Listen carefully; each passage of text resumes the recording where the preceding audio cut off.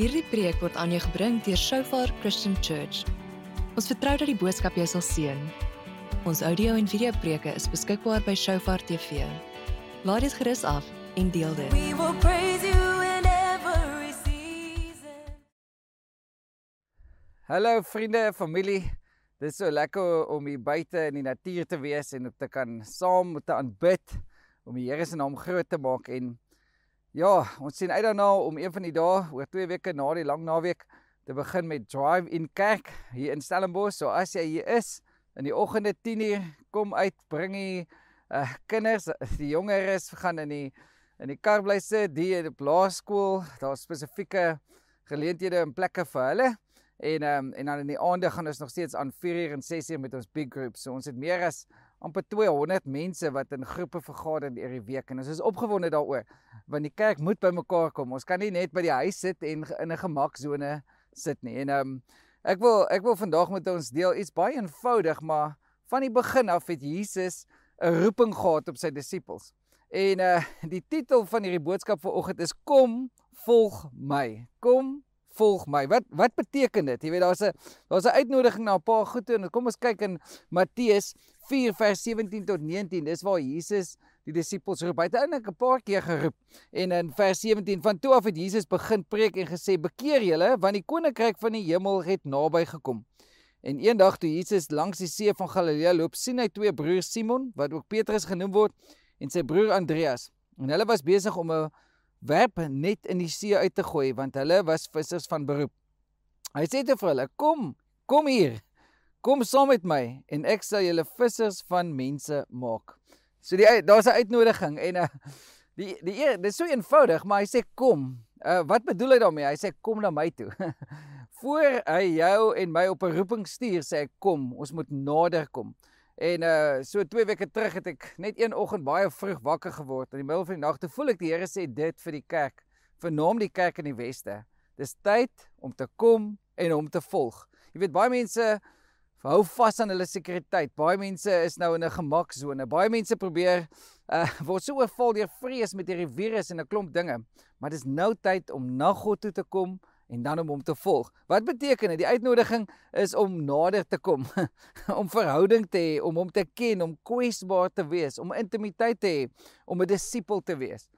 Wat beteken dit vir jou en my? Aan die einde is daar 3 vrae wat ek gaan vra, wat ek wil sommer hê ons moet saam bespreek. En as jy daar by die huis sit, sommer met jou familie, of met jou vrou, of jou man, of met jou kinders, wat beteken dit? Want ons vergeet baie keer daai eerste ontmoetings wat ons met Jesus gehad het, want dis die goed wat ons lewens verander het. Ek onthou toe ek op skool was, het ek gedink ek het die Here geken, maar ek was net godsdienstig en vir jare lank in die kerk, tot ek 'n onderwyser ontmoet het wat die Here voluit gedien het, en ek onthou op die 4de April 1989, het ek ingeloop in meneer Smit se kantoor, want ek het hom so 6 maande dopgehou, die hele tyd gekyk, hey, wat is, jy weet, wat gaan aan? Hoekom is hierdie ou is altyd so vol vreugde? Hoekom is hy altyd so vol passie vir die Here?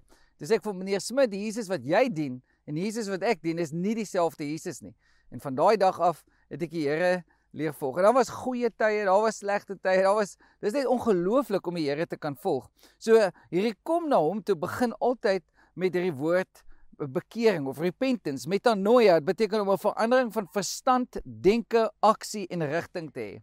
Jy weet, in 2 Kronieke 7 vers 14 sê dit: "En my volk, oor wie my naam uitgeroep is, toon berou en bid en vra na my wil en draai terug van hulle bose weë af, sal ek luister uit die hemel en hulle sonde vergewe en hulle land sal laat herstel." Dis tyd dat ons genesing kry in Suid-Afrika. Maar hy sê, if my people, who are called by my name, would humble themselves, repent, turn from their wicked ways, jy moet draai, and seek me, I will come and heal their land. Meer as ooit van tevore het ons land genesing nodig. Meer as ooit van tevore moet ons die Here begin volg. Dis nou tyd vir Christene om nie terug te val en gemaklik te raak nie, maar om in die troonkamer van die Here in te gaan en petisie te maak en intersessie te maak vir hom. En so Johannes 10 vers 27 sê dit dan ook so: "My skape luister na my stem en ek ken hulle en hulle volg my." So, dis tyd vir ons om na die Here se stem te luister. En dit beteken, jy moet al die ander stemme moet jy stil maak. Hier's 'n klomp tarantale wat raas en hier's voëls wat raas en daar's karre wat hier ver af in die vallei ry. Daar's 'n klomp geluide wat suis en wat ons aandag wil steel. Jy weet, maar dit is so belangrik om in te luister, soos jy op 'n radiostasie sal inluister. Ons gaan by die drive-in kerk gaan ons dit doen. Ons gaan deur die radio in die karre gaan ons die preek en die aanbidding lewendig uitsaai. Jy weet, maar jy moet op daai radiostasie moet jy kom. Jy moet in tune sê hulle. Want dit is so maklik om te luister na die ander vrese, na jou eie dinge wat vir jou pla, die harde goed in jou lewe. En daarom juis moet die kerk, ons moet as Christene nou baie duidelik ook die woord kan onderskei. Jy weet, as ek moet dink hoeveel WhatsApp conspiracy theories en goeters ek al in die laaste paar weke gehoor het. Ja, dis nou dit en ja, dis dit en ja, dis dit, jy weet. Maar jy kan nie op sosiale media jou rigting vind om die Here te volg nie. Jy kan nie luister na hierdie ding nie. Jy weet, want as jy heeldag op hierdie ding gaan sit en heeldag op die internet en Facebook en al hierdie goeders, jy gaan mal raak. Dis tyd om te luister na wat die Here sê. En Paulus skryf dit ook vir Timoteus in 2 Timoteus 2 vers 15 sê, lê jou daarop toe om jou tot beskikking van God te stel, as 'n arbeider wat die goedkeuring van God wegdra.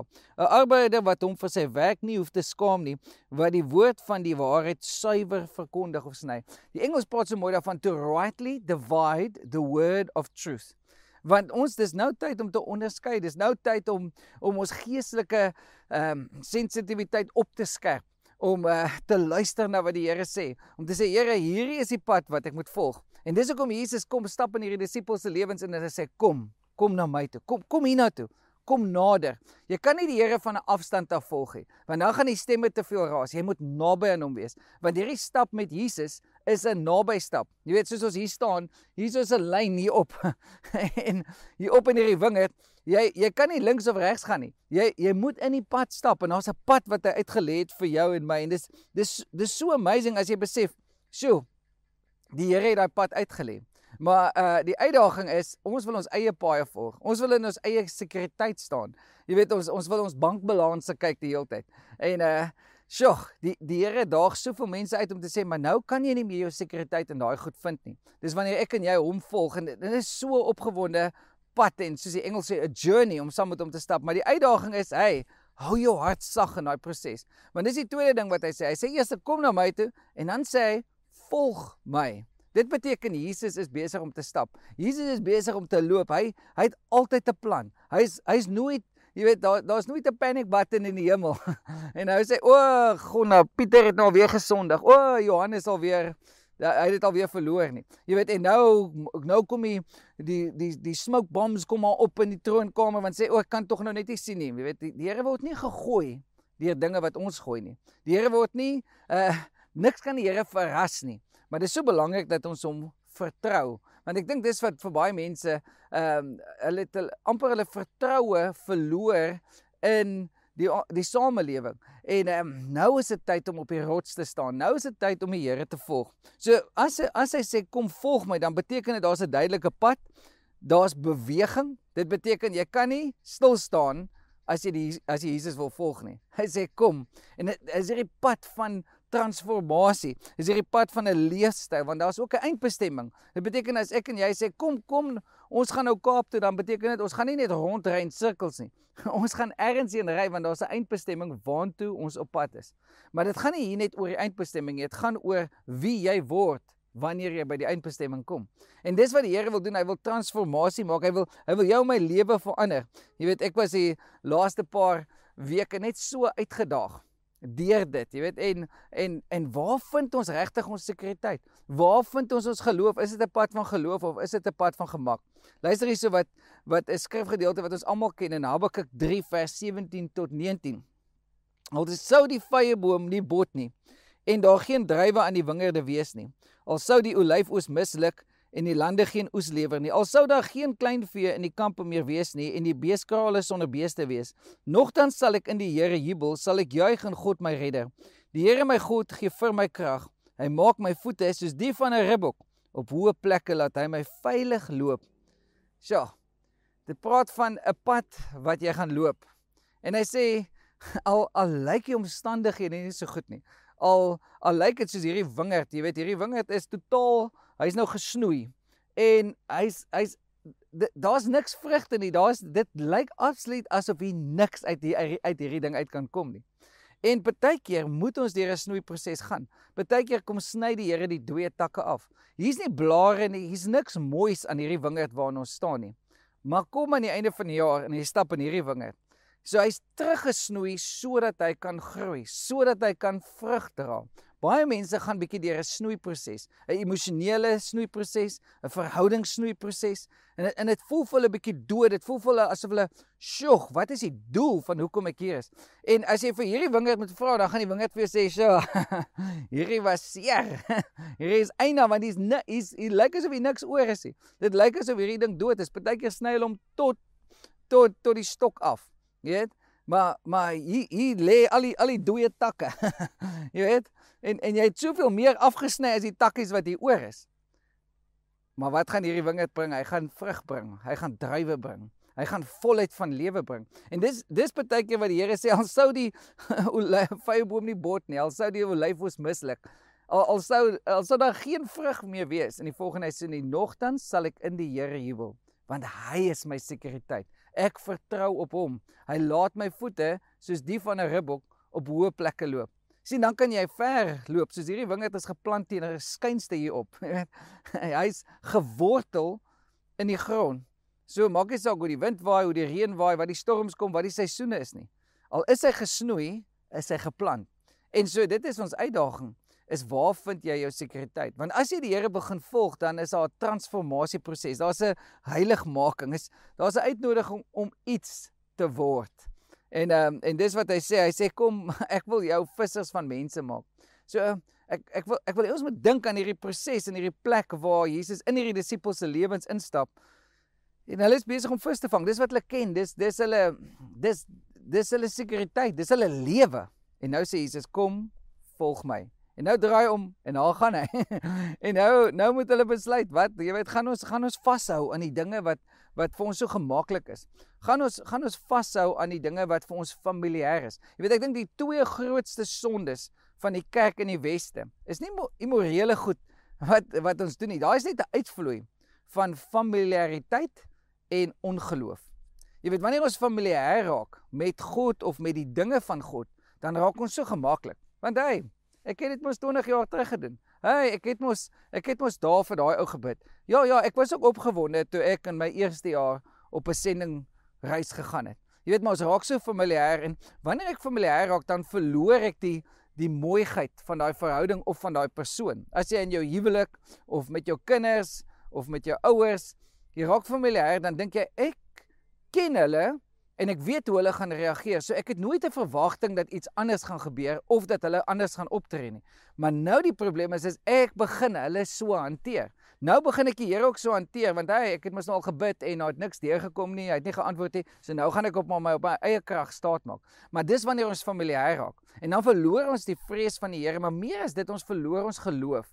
En dis hoekom familiariteit en ongeloof gaan saam. Want nou begin ek nie meer glo nie. Ek verloor my passie, ek verloor my verwagting. Ek verloor hierdie opgewondenheid om die Here te ken, om op te staan en te sê, dis die dag wat die Here gemaak het, en ek sal myself verheug daarin, ek sal myself verbly daarin. Want sien, miskien was die snoei bietjie seer. Miskien was die takke het gevoel asof dit te lank, want hier's nog baie lewe in hierdie tak, jy weet, maar waartoe gaan hy groei? Nêrens nie. En dis hoekom ons partykeer gesnoei word. Dis hoekom ons partykeer moet sê, Here, elke dag is 'n nuwe uitnodiging vir die Here om te beweeg. Elke dag is 'n nuwe uitnodiging om in geloof te stap. Kom, vergeet die dinge van die verlede, maar begin instap. En dis hoekom dit begin ons hart, begin ons in ons verwagting. Want die tweede sonde daar is die sonde van ongeloof. Is wanneer ek nie meer glo nie. Is so half, ja, jy weet, nee, ek kyk maar net na die vrug van my lewe, of ek kyk maar net na wat al gebeur het, en ek gaan eerder my hart verhard, as wat ek die Here weer gaan glo en vertrou. Jy weet, en dis hoekom die Here sê, soos kinders kom na die Here toe, hulle het so vermoedigheid, hulle het so openheid om te ken en te sê, elke dag, hulle speel hulle self moeg. Ek onthou toe my kinders nog baie klein was, en partykeer kry ek een van my kinders al lê daar tussen die Lego blokkies op die mat uitgepaas. Jy weet, het om aan die speel geslaap, jy weet, aan die slaap gespeel, jy weet. Maar dit is so amazing, Want sjoe, daar's 'n verwagting. Nou die boer van hierdie wingerd, hy het 'n verwagting. Wanneer hy hierdie goed snoei, dan dink hy, joh, ek snoei baie weg, maar weet jy wat, daar gaan vrug kom, want daar kom 'n oes. Daar's 'n beloning. En dis hoekom die Here, soos wat hy met hierdie disippels gestap het, het hy hulle uitgedaag en hy het kom snoei baie keer aan hulle lewens. Luister hierso in Lukas 10 vers 1 tot 2. Daarna het die Here 72 ander aangewys en hulle 2 voor hom uitgestuur na elke dorp en plek waarin hy van plan was om te gaan. En hy het vir hulle gesê, die oes is groot, maar die arbeiders is min. Bid dan die Here aan wie die oes behoort om arbeiders uit te stuur vir sy oes. Die Here het baie duidelik gesê, joh, as jy gaan, moet jy bid vir die arbeiders, want soveel mense raak moeg, soveel mense raak uitgeput, soveel mense sit hulle sekuriteit en ander goed, en dis my vraag vandag vir jou is, waar lê jou sekuriteit? Wie is jou rots? Die Here wil jou voete soos die van 'n ribbok op hoë plekke laat loop. Nou as jy op baie berge daarbo gaan stap, ja, jy weet, dan moet jy nogal jou paadjies ken. Jy weet, jy kan nie sommer net daar gaan draf of daar gaan stap op jou eie nie. Hulle sê altyd, as dit mistig is, dan is dit nog moeiliker. So moenie daar opgaan as dit mistig is, want jy weet, daar's 'n pad wat uitgelê is, maar dit beteken jy moet elke tree is 'n tree van gehoorsaamheid. Elke tree is 'n tree van lewe. Elke tree is 'n uitdagende tree. En so, juis in die areas van ons finansies, juis in die area van waar ons sekuriteit plaas. En dis hoekom die Here ons so uitgedaag het rondom ons finansies. Hy het gesê, "Sjoe, dis die area waar hy partykeer dit, jy kan nie twee gode aandien nie. Jy kan nie Mammon en die Here aandien nie." So partykeer gaan hy bietjie snoei. En dan sê ons, ja, dis die duiwel, ja, dis dit, maar partykeer laat die Here dit toe, vernaam in die Christen se lewe. Jy weet, net die laaste paar maande was dit so amazing. Het die Here vir my gesê, en van die personeel het gesê, hey, julle moet julle salaris 'n bietjie sny, 50%. En ek sê nie dit om, gonna, die pastoor sukkel nou nie, maar omdat dit 'n besluit was, om die Here in geloof te vertrou. En weet julle wat, die mees amazingste ding, nou dink ek soos, toe ons net getrou het ons niks gehad nie, maar nou, mense bring hoender en alles, en die vrieskas is so vol, daar is nie meer plek nie, van alles wat mense daar aanbring. En dan dink ek, vertrou ek regtig in my salaris, of vertrou ek in die Here? En ek het die laaste 6 maande net weer gesien, die Here beloof, hy gaan vir sy kinders sorg, en hy gaan vir jou en my sorg, hy doen dit, maar vertrou ons hom regtig, of is ons so familiêr en ongelowig, het ons ongelowige gelowiges geword, dat ons amper vasgevang word in, ek wil skiem, ek moet my planne maak, ek moet nou gou vinnig anders uitwerk, maar hey, daar is 'n uitnodiging, en die uitnodiging is om hom te volg. Hy sê, kom, volg my, kom uit jou sekuriteit uit, kom uit jou plek van familiariteit. En dis so uitdagend, jy weet. Ek het al soveel keer gesien op hierdie sendingreise wat ons vat, en ek onthou een keer in Indië, waar ons bo in die berge in Indië is, en ons gaan die kant toe, en ons sakke en ons kos gaan daai kant toe, en jy weet, en toe op die ouend kom ons by die lughawe uit. Toe ek nou ons by ons uitbestemming kom, toe sê die ouens wat die lugredery sê, nee, jou sakke is weg. Nou het ons niks. Jy weet, ons kom daar in die ooste in Chennai aan, en dit was rof. Hier gaan ons in, ons het absoluut niks, net die Here waarop ons moet vertrou. En die amazing ding is, elke dag was daar voorsiening. Nou Indië is 'n bietjie van 'n ander plek, jy weet. Daar hou jy vas aan alles wat jy het, jou klere, alles. Dit was so snaaks op die ou end, toe ek nou terugkom in Suid-Afrika, 3 weke later, toe bel hulle vir my te sê, nee, jou sak het uiteindelik in Mumbai aangekom, jy weet. En 3 maande later het ek al my klere en al my goed terug in Suid-Afrika gekry. Maar weet, hoe partykeer is nie net die klere wat ons aan het, is vir ons gemaklik, hoe ek lyk en wat ek dra, en jy weet, wat my gemaklike dingetjies is van elke dag nie. Maar die Here roep ons in hierdie tyd uit ons gemaksone uit. Die Here roep ons uit daai plek uit. En dis wat hy met sy disippels gedoen het. Dit was die pad. Hy het nooit gesê wees perfek nie. Hy het nooit gesê wees volmaak nie. Dis nie wat hy roep nie die volmaakte ouens van die Universiteit van Jerusalem en sê, hier is die top 5 kandidaate. Kom ek roep hulle. Jy weet, kom ek kies die beste nie. Hy het gewone mense geroep. Want dit gaan oor afhanklikheid teenoor God. Hoe afhanklik is ons teenoor die Here? En dis nie lekker nie. Dis nie lekker om nie in beheer te wees. En dis die laaste ding waar ek wil praat, is wees in beheer van ons lewens. Wie het ons oorgegee na toe, jy weet? Want ons is mense, wanneer dinge swaar gaan, dan hou ons daarvan om beheer te vat. Ons wil kontrole hê, ons wil sê, wat is die uitkomste? Want as ek die uitkomste kan beheer, dan kan ek my emosies beheer, dan kan ek my gemaksones beheer. Maar wanneer dit kom by beheer, is die Here, hy wil in beheer wees. En dis die kwessie van, soos die Engels sê, lordship, heerser, hy is my eienaar. Ek, ewen van my liggaam, is slegs 'n rentmeester. Van my finansies is slegs 'n rentmeester. Ek is net 'n steward, soos die Engels sê, van dit wat die Here vir my gegee het. Van my verhoudings, ek is net 'n rentmeester. Ek is nie die eienaar nie. En as ons nie dit besef nie, dan gaan ons altyd beheer wil uitoefen. Maar die Here sê, kom gee dit oor. Kom, ek gaan vir jou sorg. Kom, jy weet, die ander dag bring 'n vrou daar by ons huis aan, so 'n sak vleis. En die helfte van die vleis is wagyu steaks. Nou, ek weet nie of julle weet wat wagyu steaks is, maar ek het nog nooit wagyu steaks in my lewe geëet. Dit is hierdie beeste wat so duur is, ongelooflik duur. En ek dink as so, Here, in die tyd wat daar die minste is, seën U met die meeste en die beste. Jy weet, en was so lekker om net daai goed weg te gee. En ek dink soos joh, ek word nie vasgevang deur dit wat ek het nie. Ek word nie beheer deur dit wat ek het, of ek kan nooit toelaat dat enige mens, enige bank, enige persoon my beheer nie. Daar is net een wat beheer het oor my lewe, en dis God. En dis wat hy hierdie disippels voor uitgeroep het. En so die 3 vrae wat ons bietjie gaan saam bespreek, voor ek nou net vir ons gaan bid. Die eerste vraag is, beskryf bietjie die eerste ontmoeting wat jy met God gehad het, toe hy jou begin roep het. Daai eerste fase, toe jy die eerste keer die Here ontdek het, en in hom begin volg het. Beskryf dit vir iemand. Want ons verloor daai gedagtes, ons partykeer vergeet van daai tye.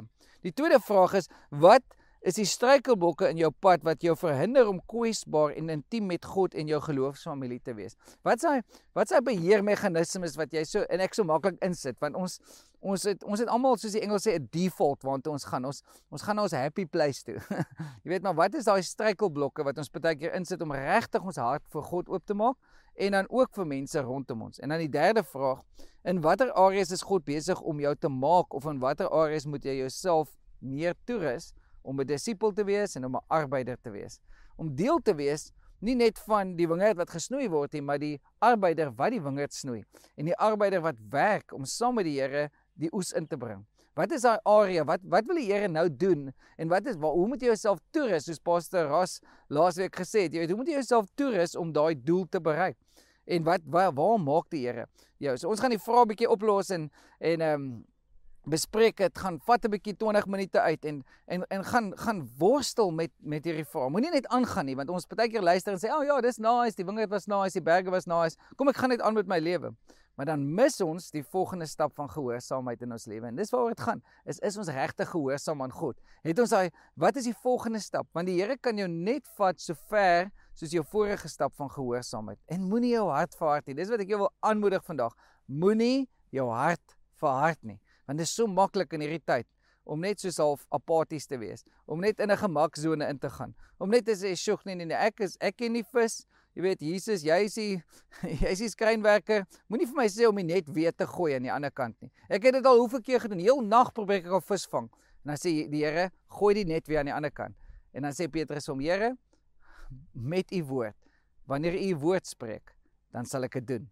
En so God wil sy woord in jou lewe instuur, in my lewe instuur, sodat ons gehoorsaam kan wees, sodat ons hom kan volg, sodat ons nie familiêr of ongelowiges begin raak nie, of soos die wêreld optree nie, maar ons volg hom met ons hele hart. So kom ons bid saam. Vader, dankie vir die vrymoedigheid wat ons het, om saam te wees.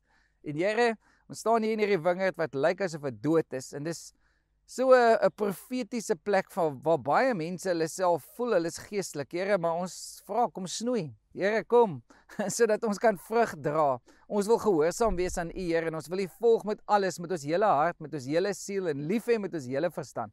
Here, kom maak weer ons wakker hier binne in ons harte vir die dinge van die koninkryk en die dinge van U lewe en dit wat U ons voorgeroep het. Here, dankie vir U genade oor ons. Ek bid vir elkeen hierso, Here, wat al vergeet het en die vreugde verloor het, Here.